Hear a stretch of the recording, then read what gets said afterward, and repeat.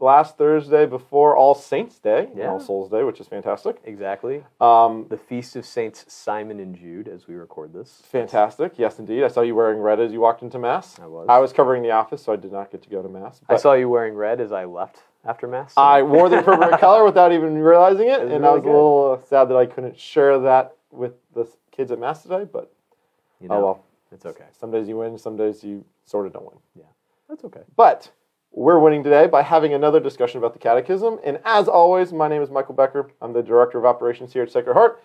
And I am joined with our wonderful pastor, Father John Eckert. And he is going to start us off with a prayer. I sure am. In the name of the Father, and the Son, and the Holy Spirit. Amen.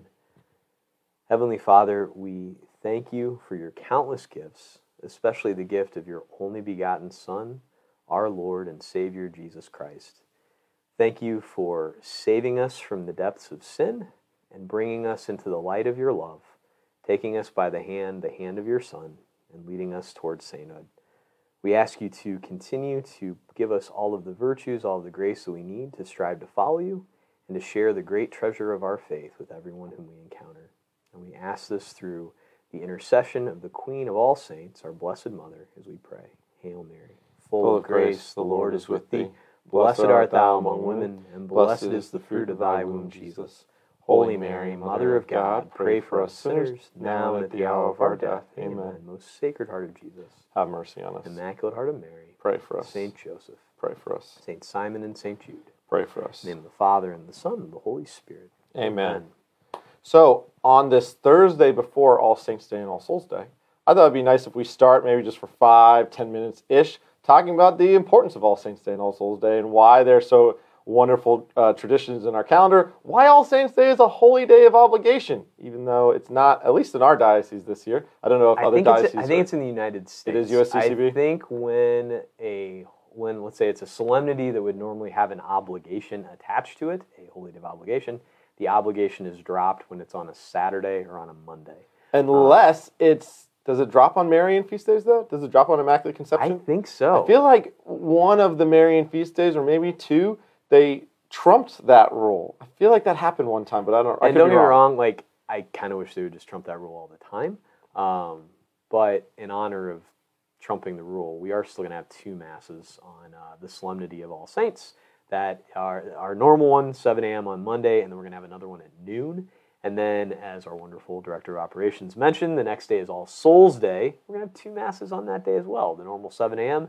But then, and I'm very excited about this one, we are going to have Mass in our cemetery at 5:30 p.m.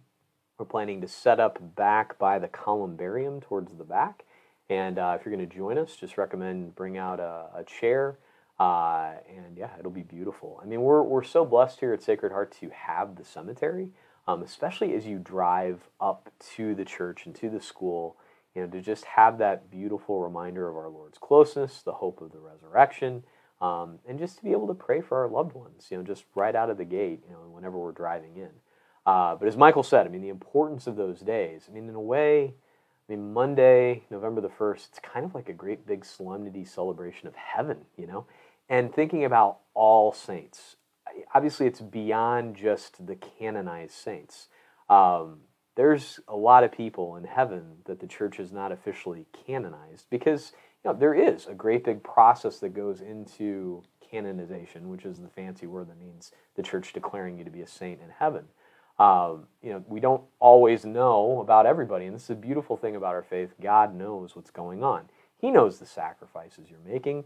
He knows the heroic virtue you're exercising. Even if everybody else around you doesn't necessarily see it or see the fruits, our Lord is paying attention and knows. And so on that day, we celebrate all of those who have made it, who are in heaven. And this is the other beautiful thing about that, is they continue, quite frankly, probably to be more concerned about us than we are about them, like praying for us, interceding for us, wanting us to be there with them. Because the nice thing about our faith, the love of God, the grace of God, we're not talking about a zero-sum game. We're not talking about a diminishable sum. Like the more that the love of Christ is poured out, the more that it grows. I was telling the kiddos last night at the Children's Holy Half Hour, this isn't like a pizza. Like if I bring a pizza in the office, I'm like, here, Michael, have a piece. Here, Flora, have a piece. Here, Mimi, have a piece. Here, Sharon, have a piece.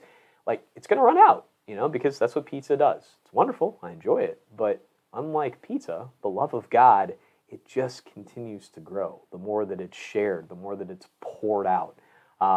It's an incredible gift. And so the saints are rejoicing in that forever in heaven, and we'll just continue to help that process of us moving on to be with them.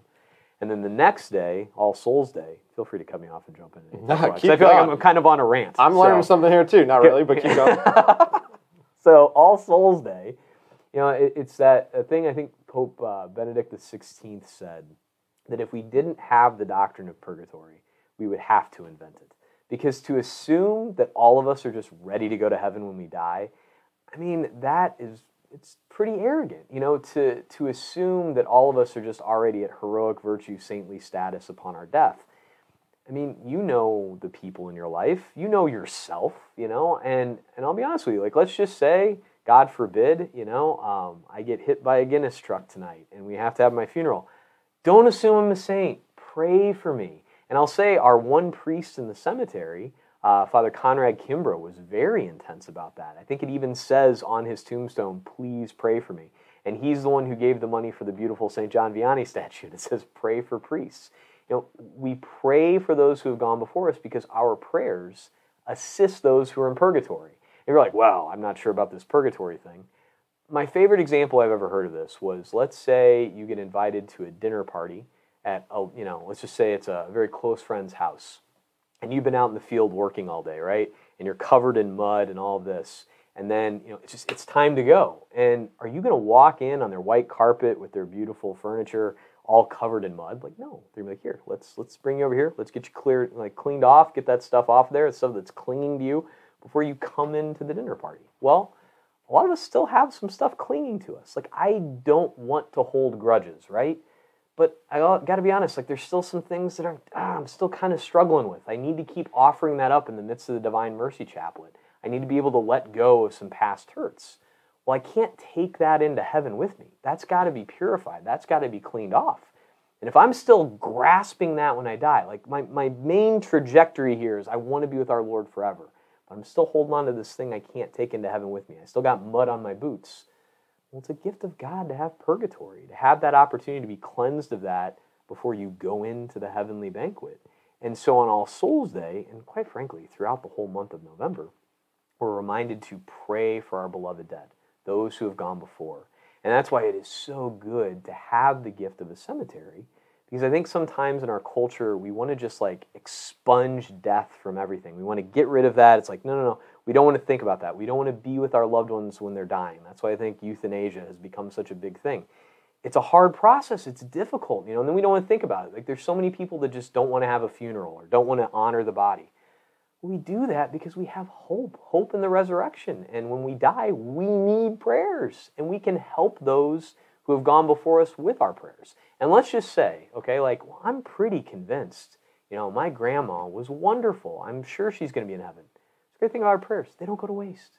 You have a mass said for your grandma, guess what? God is not going to be like, she's already a saint, sorry, mass is worthless. No, God uses that for what, we put it in his hands and he uses it in whatever way he sees fit.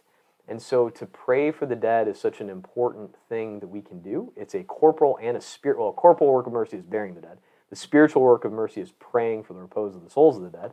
And so we do that, and we really focus in on that during the month of November.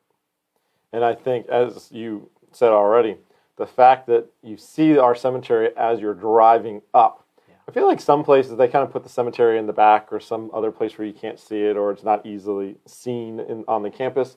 But the fact that that's kind of one of the first things that you see as you're driving up our campus, and we do have a really beautiful cemetery. We do. It is gorgeous. And there's a lot of, and now that we've been here a while, there's a lot of people and names that I recognize in there too. I mean, walking through there's a lot of people. It's like, oh yeah, that person, we need to pray for that person. It's kind of nice to have that connection now. Absolutely. And to pray for the consolation of those who are still with us. We have, widows and widowers whose loved ones are down there. And I just love, you can walk by and, you see the day, it's like, oh my gosh, I need to tell Ray Paradowski I'm praying for Lois. And just to kind of, really keep him in mind on that day. Or, Mr. Rogers, who is one of the ushers at the 8 a.m. Like I always, when I know one of the big dates for his lovely wife who passed away, Mercedes, when I know that's coming up, like I can talk to him about that, and I can say, I went down and prayed at her graveside again, or I blessed her grave again. Like it's a beautiful thing that we can do, and it reminds us that, yes, they have passed away, but it's not as though they're no longer a part of our lives, and so we continue to pray for them, and God willing, like, I mentioned before, my grandpa Brian, like I'm almost totally convinced he's in heaven. He was so good and so wonderful and like just taught me my love of the rosary and things like that, right? Nevertheless, like in the first Eucharistic prayer, when it comes to those who have died, very often I think about him and my grandma, or I think about my grandma and Grandpa Eckerd, and or just those who have died in the last year. And there's some people that it's just like, man, they were so awesome. But even so, Lord, hey, I entrust them to you, and He knows what to do with them. So it's great. Yeah, and a lot of times I enjoy praying just for those who have died that have no one to pray for them, right? Yeah. Just offering up prayers for those that may have been in purgatory a little bit longer than others, may not be getting the spiritual help that maybe some others need. And then usually I just offer those prayers to Mother Mary and just say, hey, you know who needs them the most. I'm just going to offer up this rosary to you that you can kind of apply them or use them on the souls that need them the most and need the most help.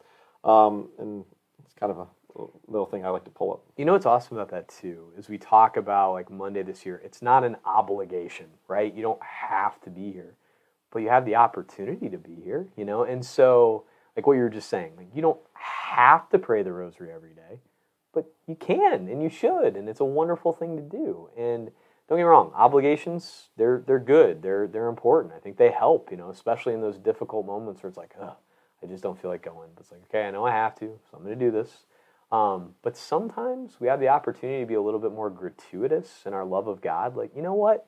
I've got this 30-minute drive. I could listen to a podcast. I could listen to some music or something. I'm going to pray another rosary just because I love you, Blessed Mother, and because I love your Son. And like we can do that. It's just it's a gift from God, because I don't think I've ever like come off of one of those experiences and thought, oh, why did I do that?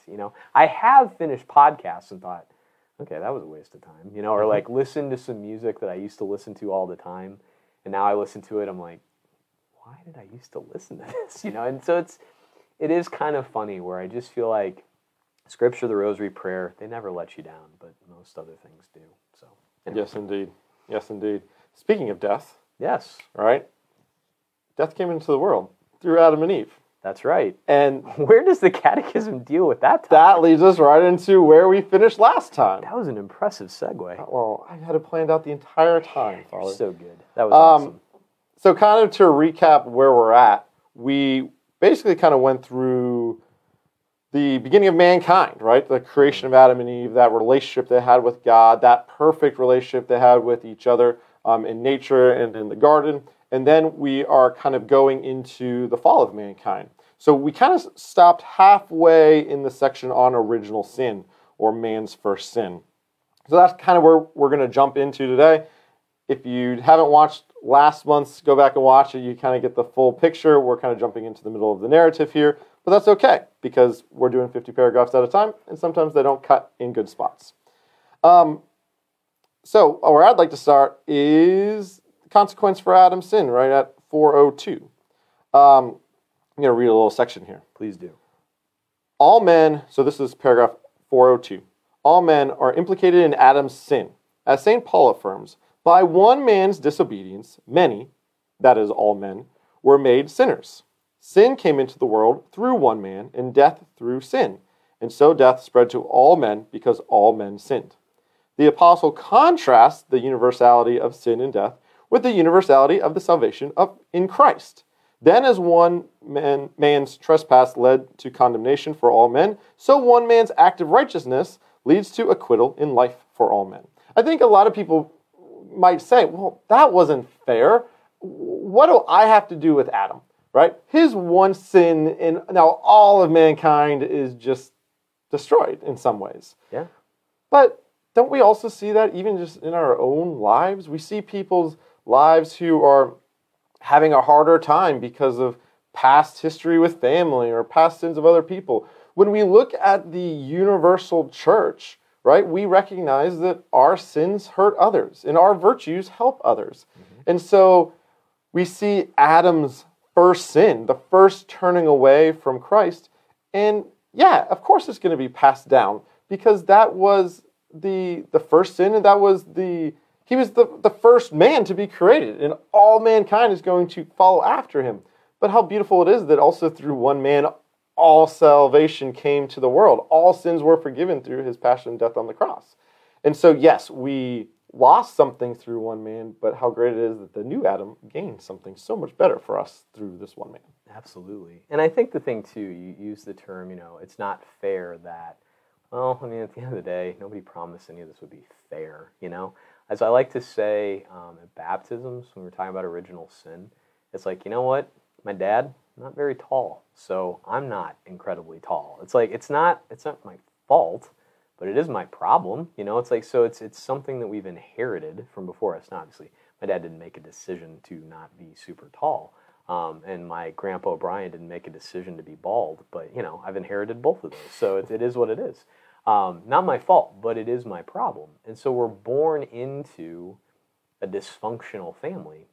But as we're going to kind of get into it more and more with that one man's act of righteousness, that one man who is also fully God, the way that God goes about righting what once went wrong is better than we would have had it in the first place. And we're going to get to more of that as we kind of move through. Yeah.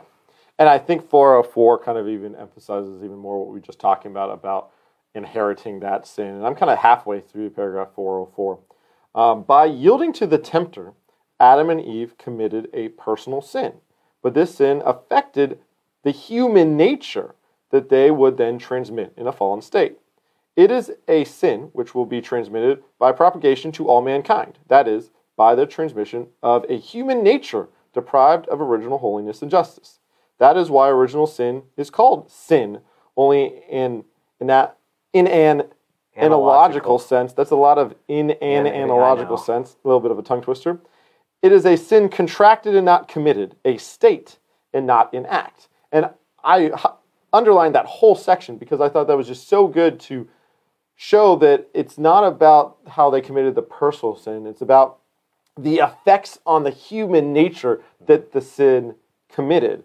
So it was contracted. It was kind of this contractual sin that affected all human beings under that contract or covenant that was created between mankind and God. And we, by being under that contract as being human beings, we're also affected by that. Exactly. So I think that really sums it up well. Oh, yeah. And I think that, contracted versus committed is such an important thing. Adam and Eve committed the sin, but we've all contracted it. So little David Augustine, when he was baptized 2 weeks ago, almost, yeah. So when Deacon Darren Balke came down, did the baptism for little David Augustine and little Levi Ambrose, they haven't done anything wrong. I mean, they're not really capable of that yet. I mean, they're infants, they're newborns, but they have contracted it. They're born into this fallen state. But the beautiful thing is that by baptism, we're saved out of that fallen state, even though the effects remain, and we're going to get to more of that too.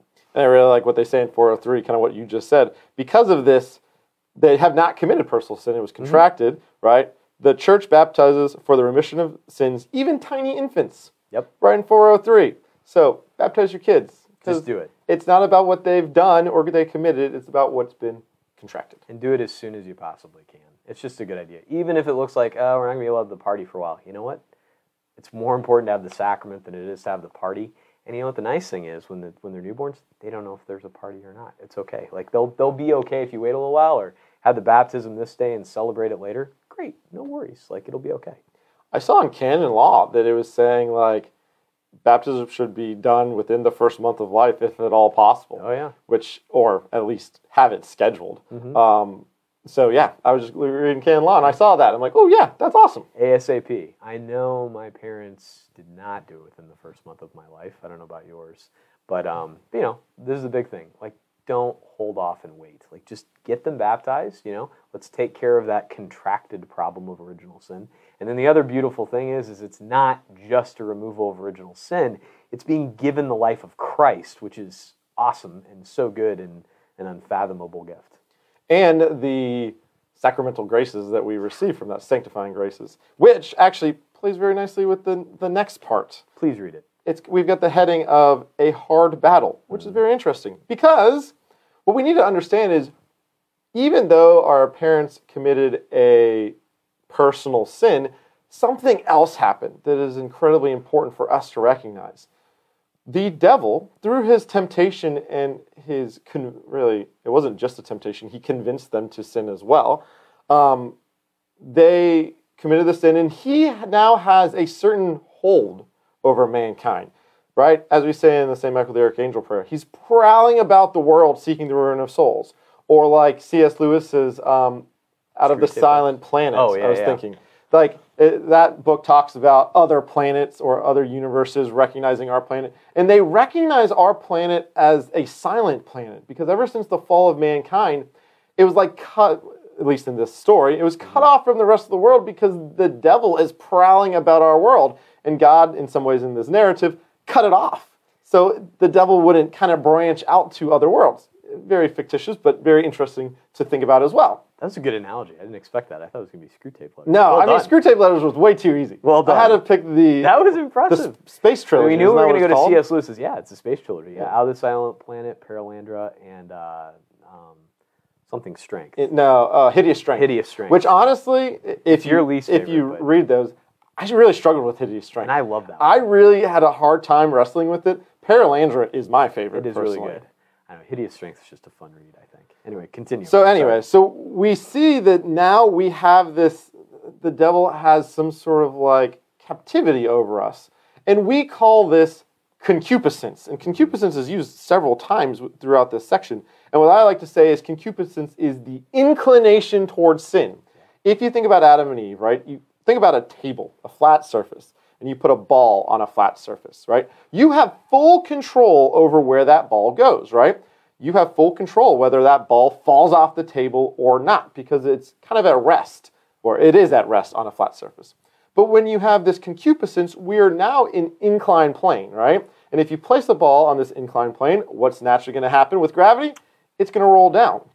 So if you and I become lukewarm in our spiritual life, and we kind of sit at rest in this concupiscence, well, we're not going to be moving up, and we're really not even going to be staying in the same spot. We're going to be spiraling down because the devil has that hold over us and is consistently and constantly tugging at us. So unless we're fighting that pull, such as this gravity in the example, we're going to be going backwards. Yeah.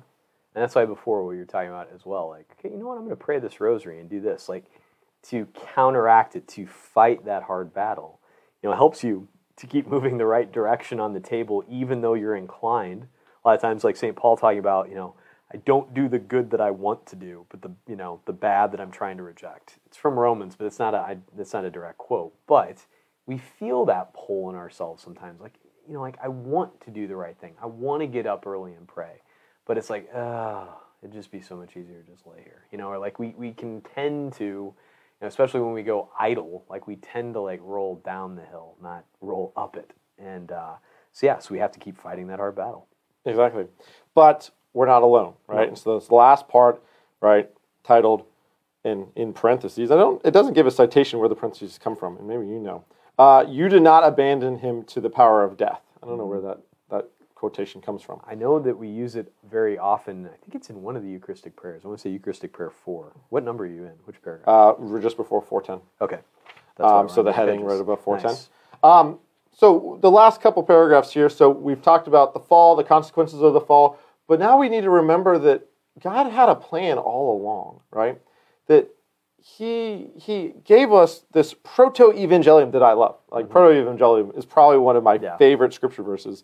And this is right after the fall of man, right? That this proto-evangelium, this first gospel, this first witness to the coming of the Savior, right? It's basically saying that, yes, you messed up, but I'm going to send my son. Almost one breath after they fell, there's a prediction and there is a promise that Jesus Christ is going to come and save us. And so how amazing our God is that He has this plan. He's got it all worked out, even from that very instant that we fell, that we would be saved. And as it says in 4:12, we actually are in a better state than we were if we were just in the garden. We now have a more deep relationship with God because God became man. God has become man. So we have this closer connection than we even did before. We will with the resurrection of the body, and we can receive him in the Eucharist, which I think there's some deep theological debates whether we would have received the Eucharist without the fall or not. I think isn't that the Dominican versus Franciscan debate of all time, whether... No, that's a good question. I don't know. I don't know. I don't know either. But I think, let's just read all of 4:12, because it's so good. I've already read like 2, so all right, I'll read it's one. your turn. But why did God not prevent the first man from sinning? St. Leo the Great responds, Christ's inexpressible grace gave us blessings better than those the demon's envy had taken away. And St. Thomas Aquinas wrote, there is nothing to prevent human nature's being raised up to something greater, even after sin. God permits evil in order to draw forth some greater good. Thus St. Paul says, where sin increased, grace abounded all the more. And the Exultet, and that's that long hymn that the deacon sings at the Easter Vigil right after we come into the church and bring in the candle and all the lights are there. The Exultet sings, O happy fault, which gained for us so great a Redeemer. And I'll be honest, like that phrase, that happy fault, it's one of those that for me, and sometimes it's almost felt like a rock in the shoe, because, there's part of you that wants to be like, if we hadn't fallen, it would have been just fine, this and that. But you know how sometimes, like, when things kind of, like, fall apart, and then all of a sudden they move in a different direction, and things are actually better than they used to be? In the mysterious plan of God's love, like, he's able to draw forth a greater good. And notice it says, like, that God permitted something.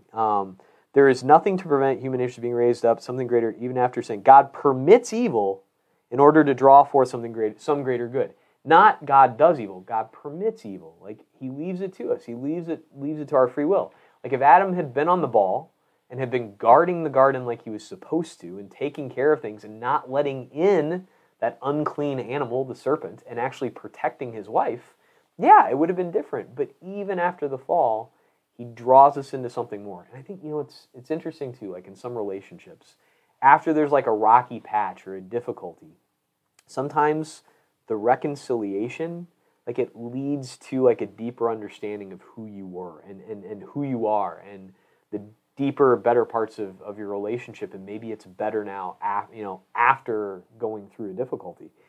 And to look at this, like after God has created everything, saw that it's good, gave us the garden, gave us all of this, gave us this incredible relationship and natural justice, and yet going beyond, like, he doesn't just send us a plan, he doesn't just send us a book, he sends us his only begotten Son. Like, I just marvel at this all the time, that like he sent us himself, he sent us a person, like he reaches out and takes us by the hand, and just how unfathomable that is, that he really gets down into it and gets dirty to clean off, like to help us clean off the mud on our boots that we can come into heaven, right? It's like when, a child does something they're not supposed to do. They've covered themselves up in the bowl of spaghetti. It's not like, well, you're going to get yourself out of this mess. Like, no, like mom gets in there and wipes him off, and all of a sudden he's cleaner than he was before. It's beautiful how our Lord enters into all this with us, and we have this closer relationship with him now than we even did before.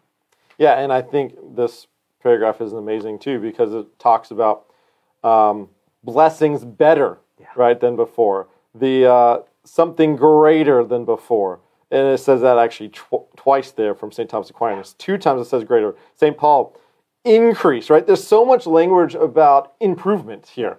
And it's funny that you can even fathom that we started with the Garden of Eden, we fell to sin, but now we're even better than we were. Yeah. Like, it's hard to fathom that, but that is the reality of the fact.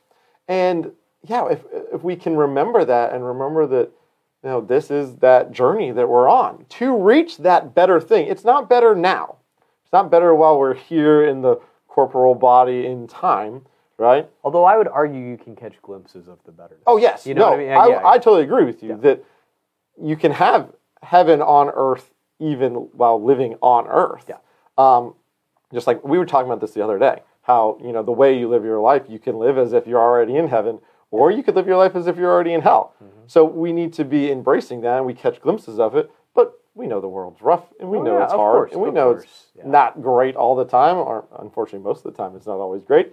But that higher thing, even that's higher than the garden, is in some ways yet to come with that resurrection of the body and the life everlasting. Yeah, and that union eternally with Christ and the saints. I mean, when you get the sort of like glimpses of that union here and now. And I'll tell you, I'm so privileged as a priest to get to experience like moments of reconciliation, like someone who's fallen very far and it's difficult, but to get to be present for that moment when it's like a moment of resurrection, when either they've been away from the church or they've been carrying some difficult burden of sin for all these years, and finally it's like opened up in confession and they let the divine physician in, and it's like our Lord just like picking them up, and to see the difference between just the sorrow coming in and the joy going out of the confessional.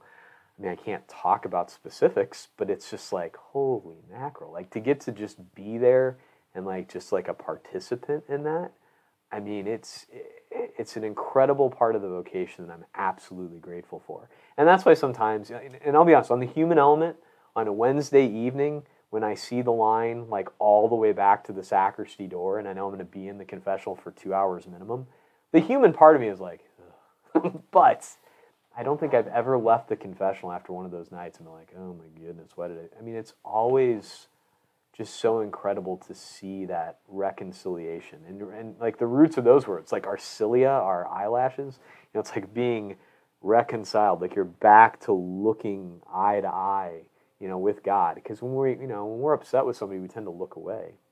But to look, we talk about the beatific vision in heaven, like to look back again on his glory and him looking at us and loving us. Oh, that's so great. And you talk about the reconciliation. It always reminds me of God leaving the shepherd leaving the 99 to find the one lost. And I always was like, well, what about the 99? That's not very fair. But really, if I understand correctly, there really is no 99. Yeah. No, there is no righteous. There is no just. So God is leaving to find us, each one of us, the one. Yeah. And he's not really leaving anyone behind because we're all lost sheep. And when you think about it, if we're not lost, we'd be part of the body of Christ who get to be used in the process of striving to bring the one back. It's like, the Good Shepherd is also the Lamb of sacrifice, the Lamb of God. It's like he's with us in it all. It's like he doesn't abandon us because he loves us so much, but we're, in imitating, let's say, the prodigal son.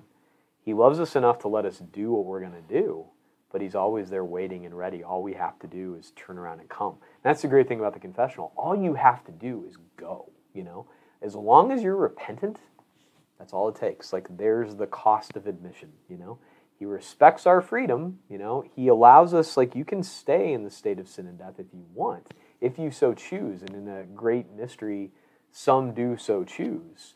But man, that's not a good idea, and just the glory of God and the love of him is so good. It's like, hey, just run into his arms, because he's going to keep drawing better and better, more and more good out of the evil that's there in the world. And just remember, we have something greater, and we'll have something greater than even the Garden of Eden. Yeah. And that's worth fighting for. I'll jump into the confessional as much as humanly possible if I remember that is the prize to be won. So it's worth it. It's quite a prize. So there's awesome things in brief, but you can go back and read those because they are brief. But then we get to chapter 2, which is super exciting, right? I believe in Jesus Christ, the only Son of God. Now, this section is super, super interesting, and I really, really like this section. Because just as the chapter heading suggests, in the next quite a few paragraphs, and I don't even think we finish it today. I think we kind of finish it up next time. But to kind of give you a little sneak peek, it focuses on each one of these names, which is so beautiful and amazing. So I believe in Jesus Christ, the only Son, and then our Lord, it focuses on, I think, last. So what does each one of those names mean for us in our relationship with him? And so we're kind of going to be digging into each one of those. That's, the glory of this, and like I said, God didn't just send us a book. I mean, I love sacred scripture, But as St. Jerome said, it's ignorance of Scripture is ignorance of Christ. That God gave us the Word incarnate, and the Word incarnate is Jesus Christ himself. And that's the thing that is so good about our faith, that makes it a mystery, and one that you can continue to plumb the depths of for the rest of your existence, is who he is and how he loves you. And the fact that we can go through each one of these titles word by word, and they're just packed so full of meaning, and even when you come back to them later, they're going to be packed with even more meaning. And you're just gonna keep loving him and growing in love with him more and more all the time.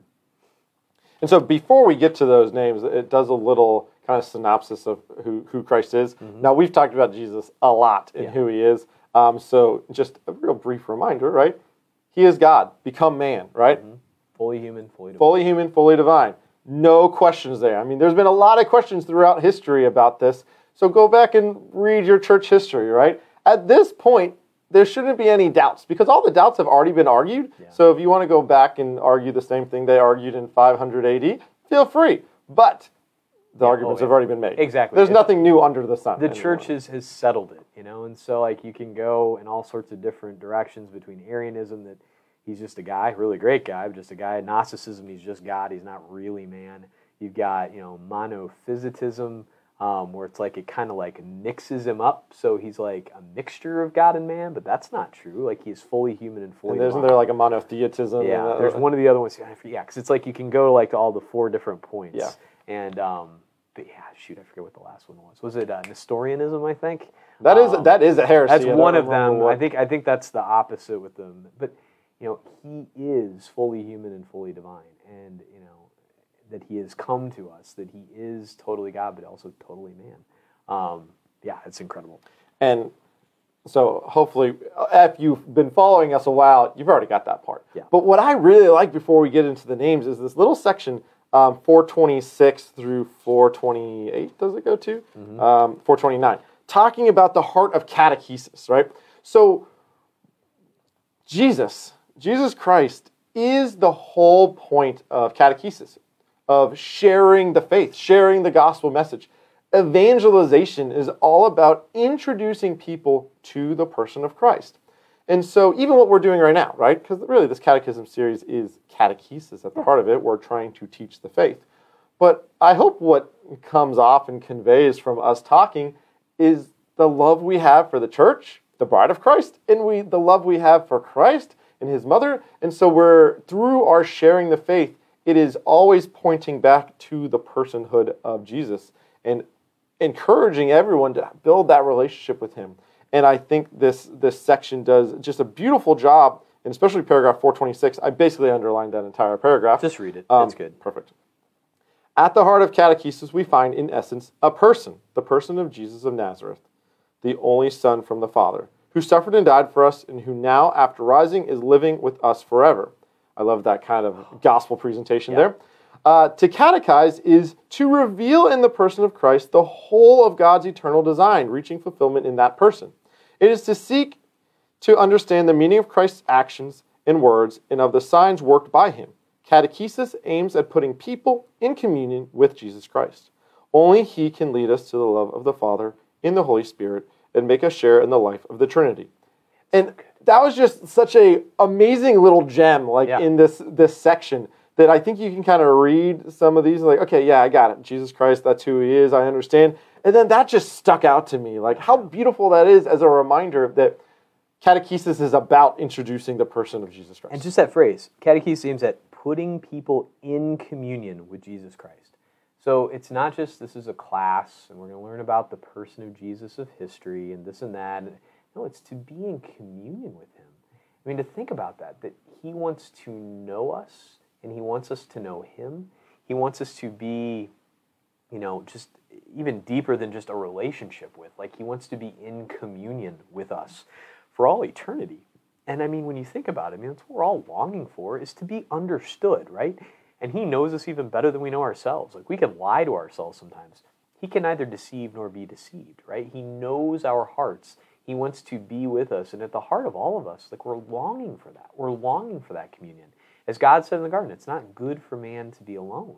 And to think about this, that like he's given us his only begotten Son. He's given us Jesus Christ to save us from that loneliness, to save us from a personal isolation, to save us, quite frankly, from what that is, from hell, And so it's not just that hell is like a place like, it's just like burning in pitchforks, but, isolation and turning in on yourself where he wants to be in communion with us and to call us out of any of that loneliness.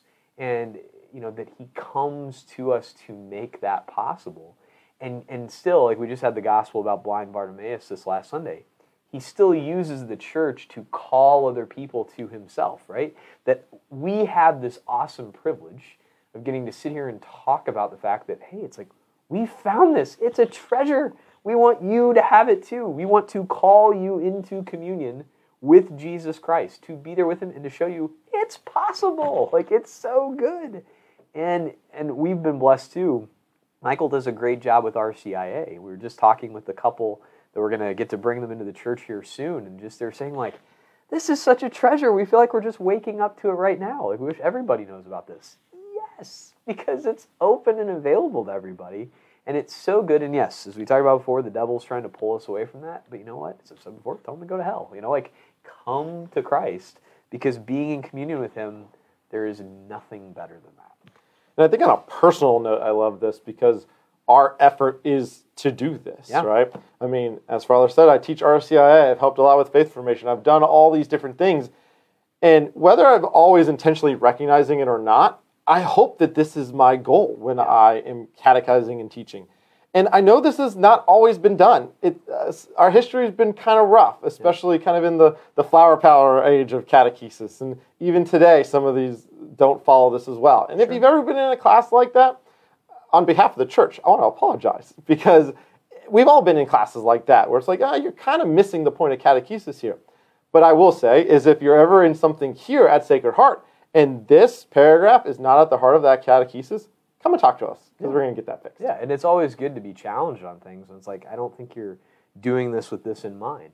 And this is kind of, to me, this is like the litmus test. Yeah, I think so. And really about anything that we do. It's like, okay, paying off the debt. Why are we doing it?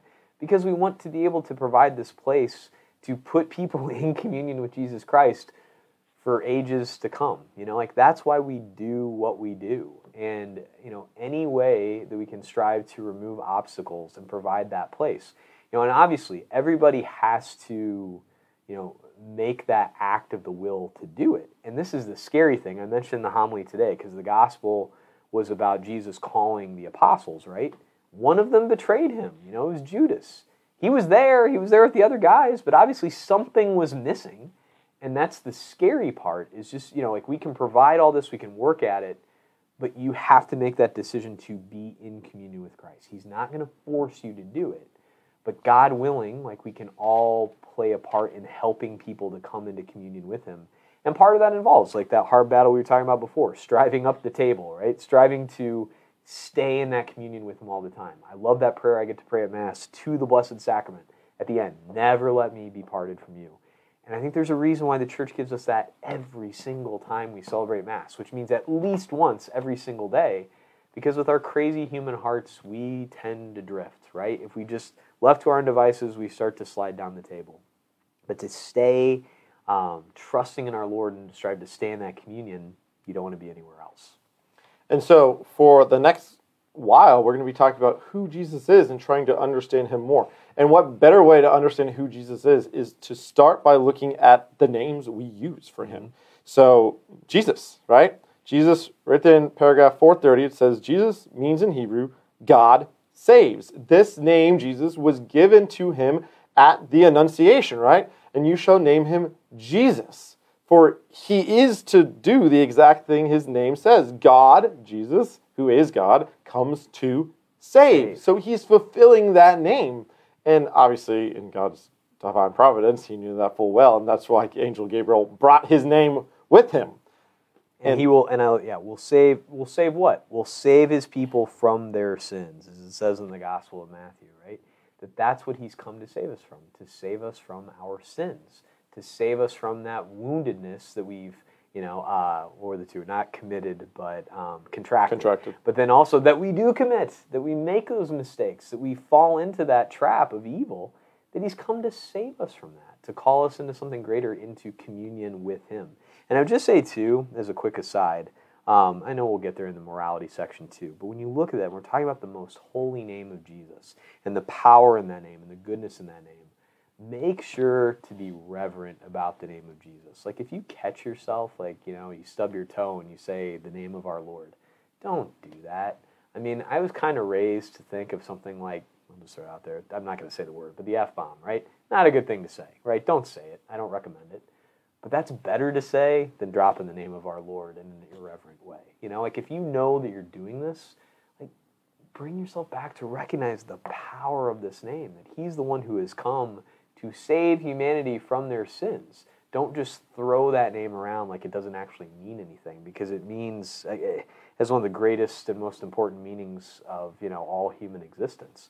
And so I just say be really careful with the name of our Lord. And if you found yourself in that trap, hey, you get to confession, something like that, come on back, and keep working at it. Our Lord will help you, and he knows where you're striving to come from. And if it's deeply rooted, he will help you to root it out. But I would say definitely get on the work of rooting it out. Yeah, and that comes from a long tradition of names being that important. I really like this kind of section in 433.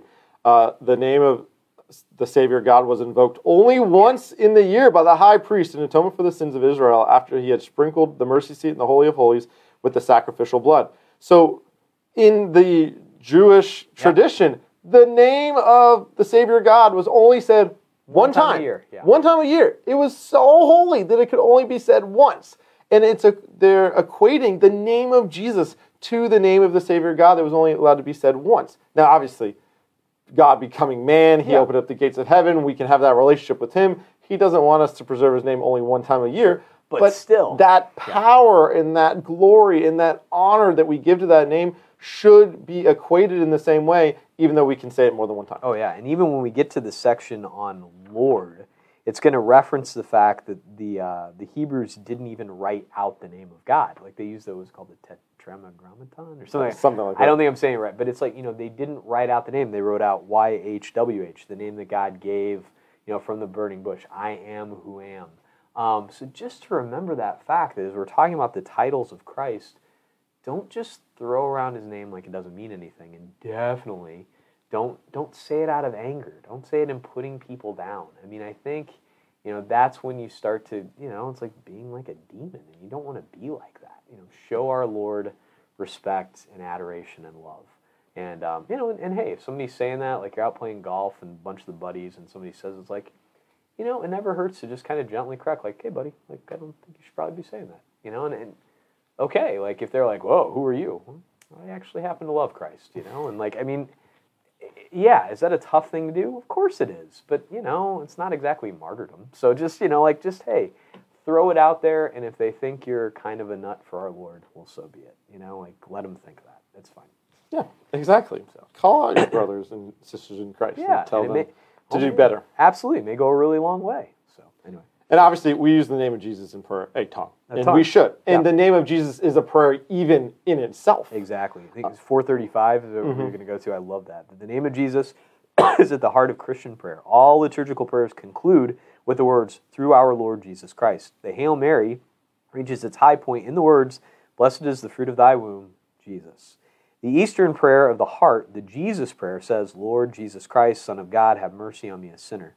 Many Christians, such as Joan of Arc, have died with one word, Jesus, on their lips. And you may notice that, at least at Mass, and we try to a lot, when the name of Jesus is said, there's a small bow that Father and I do. And actually in the Eastern Rite, they cross themselves every time the name of Jesus is said. So the intentionality even behind using the name of Jesus and offering that little bow, showing reverence for that name, and then, our Eastern brothers and sisters making the sign of the cross. I mean, that should put some weight to the name as well and just show the importance of it. Absolutely. Just one other final side note. Of course. My birthday, the feast of the most holy name of Jesus. Just thought I'd throw that out there. There's nothing really special about my birthday, unfortunately. I keep waiting for a saint to be proclaimed and put on my birthday. I'm sure there's one. We should look on Butler's Lives of the Saints. I mean, it's not on the calendar. Yeah. I will say that. I hope we can find it's somebody just amazing. So I don't know. Anyway, continue. So, Christ, right? 436. The word Christ comes from the Greek translation of Hebrew Messiah, which means anointed. And I love this because I love talking about, Christ's threefold ministry of priest, prophet, and king, and talking about in the Old Testament how all those people were very closely anointed, right? Mm-hmm. We see the prophet Samuel anointing David's head when he's proclaimed to be the king. We see the anointing of, I'm blanking now, of priests, right? Even priests today are anointed. Their hands are anointed. We are anointed at confirmation. We are anointed at baptism. And the whole point of that is so we become Christians, right?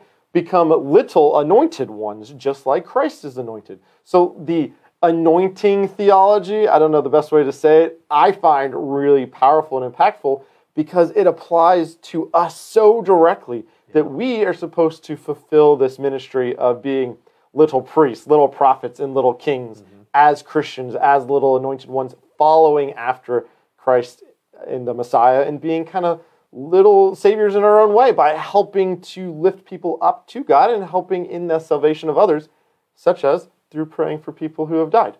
Nice little segue back around. I like that. That was well done. Yeah. I remember with an anointing, when you're talking about the oil, it's like stain on wood, right? You can't, once it's been stained, you can't take it off. So that's why with certain sacraments, it's one time and that's it. So baptism, confirmation. With holy orders, you got the 3 stages. But yeah, with that anointing, it seeps in. It is part of who you are at that point. And it's cool. With priests, our hands are anointed. With bishops, part of the ordination rite is pouring chrisma over their head, which is pretty cool. I don't think I've seen an ordination of a bishop before. I've been to one, but that was it. So which one was it? Do you remember? I do. It was at the time Bishop Burke.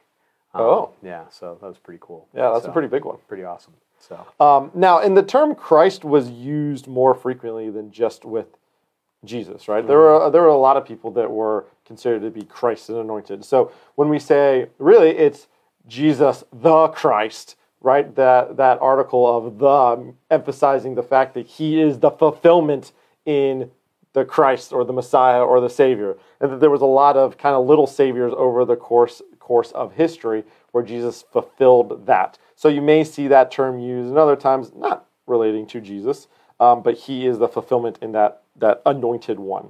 And it kind of goes through in this section talking about his priesthood and his being prophet and his kingship and how he is equating to all these different anointed ones in the fulfillment of all that through here. So definitely go back and read that section. I think it's fantastic. It's well worth it, absolutely. Father, you want to dive into the only Son of God section here? Sure. So when it comes to the only Son of God, or Son of God is a title that's a little bit more wide, but then we get into only, and we're specifically talking about the only begotten Son of God, Jesus Christ. So 441 in the Old Testament, Son of God is a title given to the angels, the chosen people, the children of Israel, and their kings. It signifies an adoptive sonship that establishes a relationship of particular intimacy between God and his creature. When the promised Messiah King is called Son of God, it does not necessarily imply that he was more than human, according to the literal meaning of these texts. Those who called Jesus Son of God as the Messiah of Israel perhaps meant nothing more than this.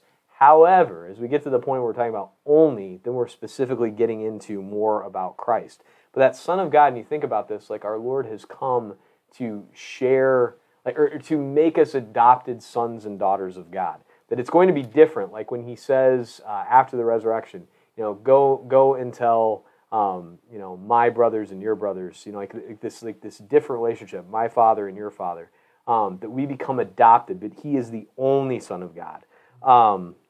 As we move on. And Peter kind of takes that and elevates it, right? Exactly. That's kind of the highlight and the main point where we take the Son of God to the only Son of God.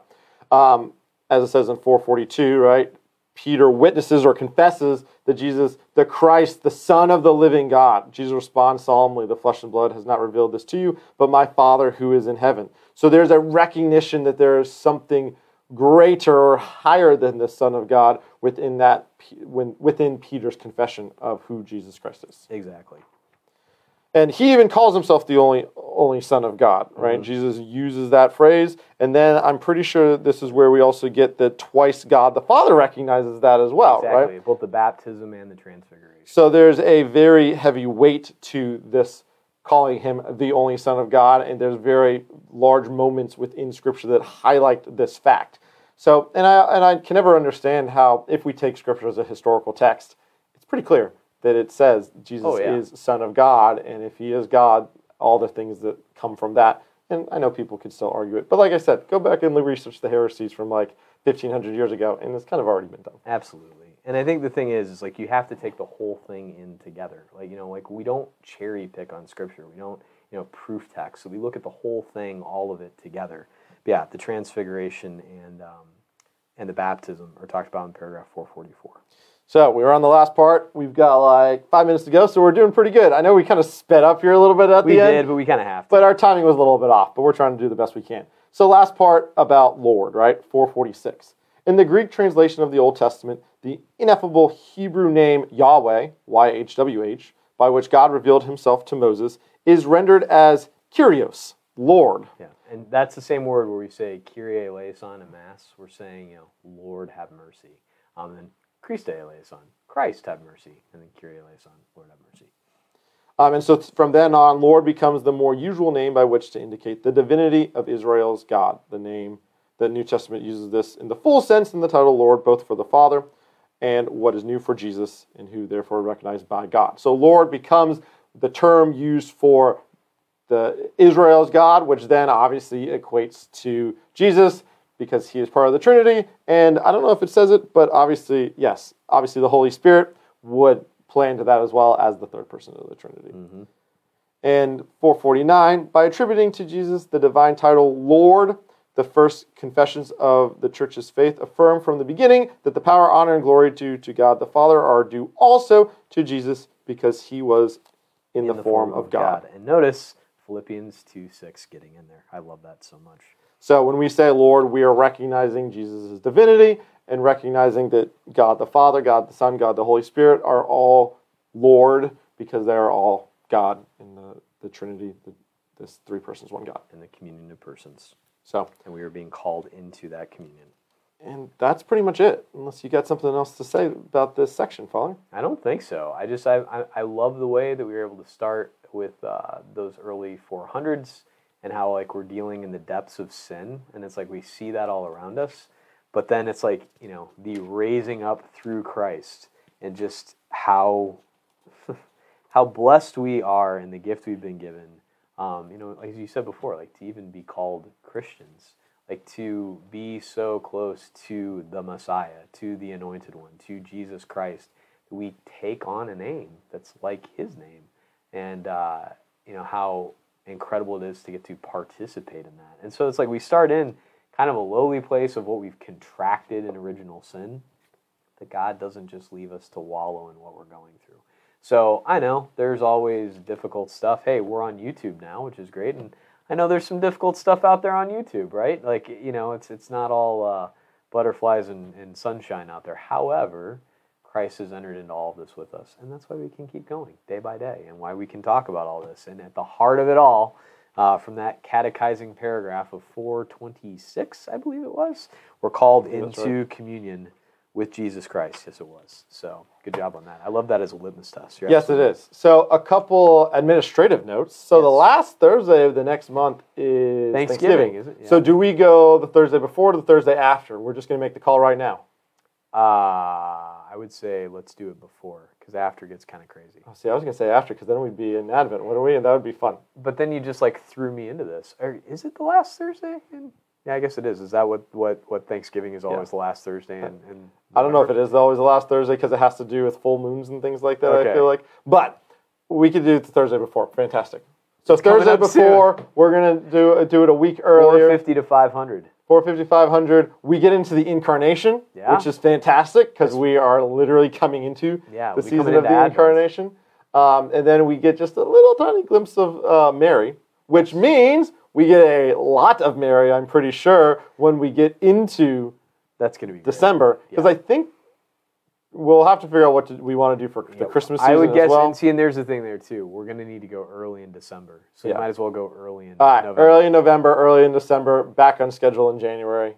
That sounds good to me. Just keep an eye out. We'll announce it in the bulletin and things like that, so it'll be well known. And as Father just said, we are on YouTube now. So now if you want to live stream Mass on Sunday, if you want to watch us, you can watch it 3 ways. You can go to Vimeo, which is kind of the hosting site, and that's what shoots it out to other things. You can watch it on Facebook, or you can watch it on YouTube. We're just trying to evangelize in as many places as possible.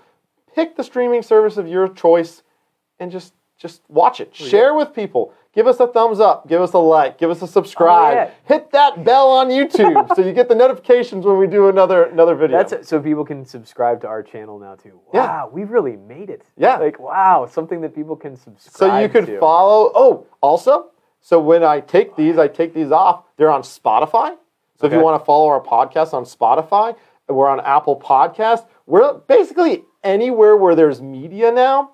I'm hoping we're there. So we're not on Instagram because I don't really like Instagram. We're not on TikTok, those other things like that. But YouTube, Vimeo, Apple Podcasts, Spotify, Facebook, you name it, more or less, we're on there. So like I said, give us a thumbs up, give us a like, give us a share, give us no retweets because we're not on Twitter. But share it with people because the more people share it, the more people find us. And the more people find us, the more people can be catechized by the beauty of the name of Jesus Christ. See, I love this because I know all of these different names now. I'm not completely out of it, right? But I have no idea how to put us on anything. I guess short of Facebook, I can now post a video on Facebook, which I know is pretty incredible. And I'm just going to go and pat myself on the back.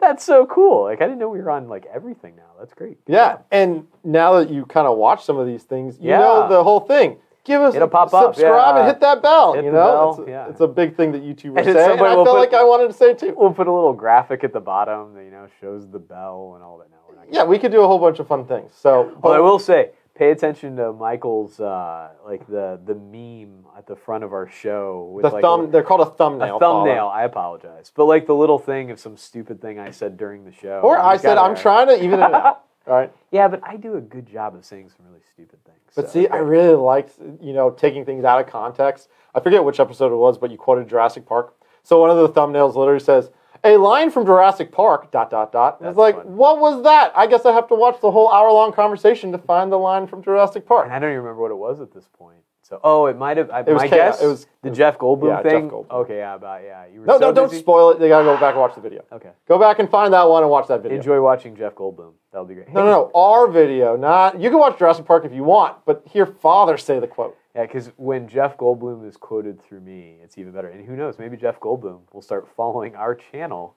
and we can get all those Jeff Goldblum fans. And he's going to be quoting us. I like that we've just sort of descended into ridiculousness. We just went on that table and just started sliding down. But it's fun. Isn't that the point of YouTube? Descending into ridiculousness? Yeah. It's a good time. A lot of times. I'm enjoying Really? How ridiculous? That's one of my favorite channels. Yeah, just Google them. They're fun. They are fun. Australian throwing stuff off of a tower. It's great. And they're Australian. So actually, I think it's Heron. He's not actually Australian. I think he's American. And he moved to Australia. They all kind of sound Australian. Maybe he's lived there a long time. He picked up the accent, I think. That's but I don't think he actually is Australian. But anyways, let's close in a prayer before we keep spiraling down into Let's do it. Although do enjoy some How Ridiculous, because it's fun. It's kind of therapeutic. And some fun banter. Yeah, I enjoy the banter. Let's pray. In the name of the Father, and the Son, and the Holy Spirit. Amen. Glory be to the Father, to the Son, to the Holy Spirit, as it was in the beginning, is now, and ever shall be, world without end. Amen. The Lord be with you. And with your spirit. Almighty God bless you, the Father, and the Son, and the Holy Spirit. Amen. Go in peace. Thanks be to God.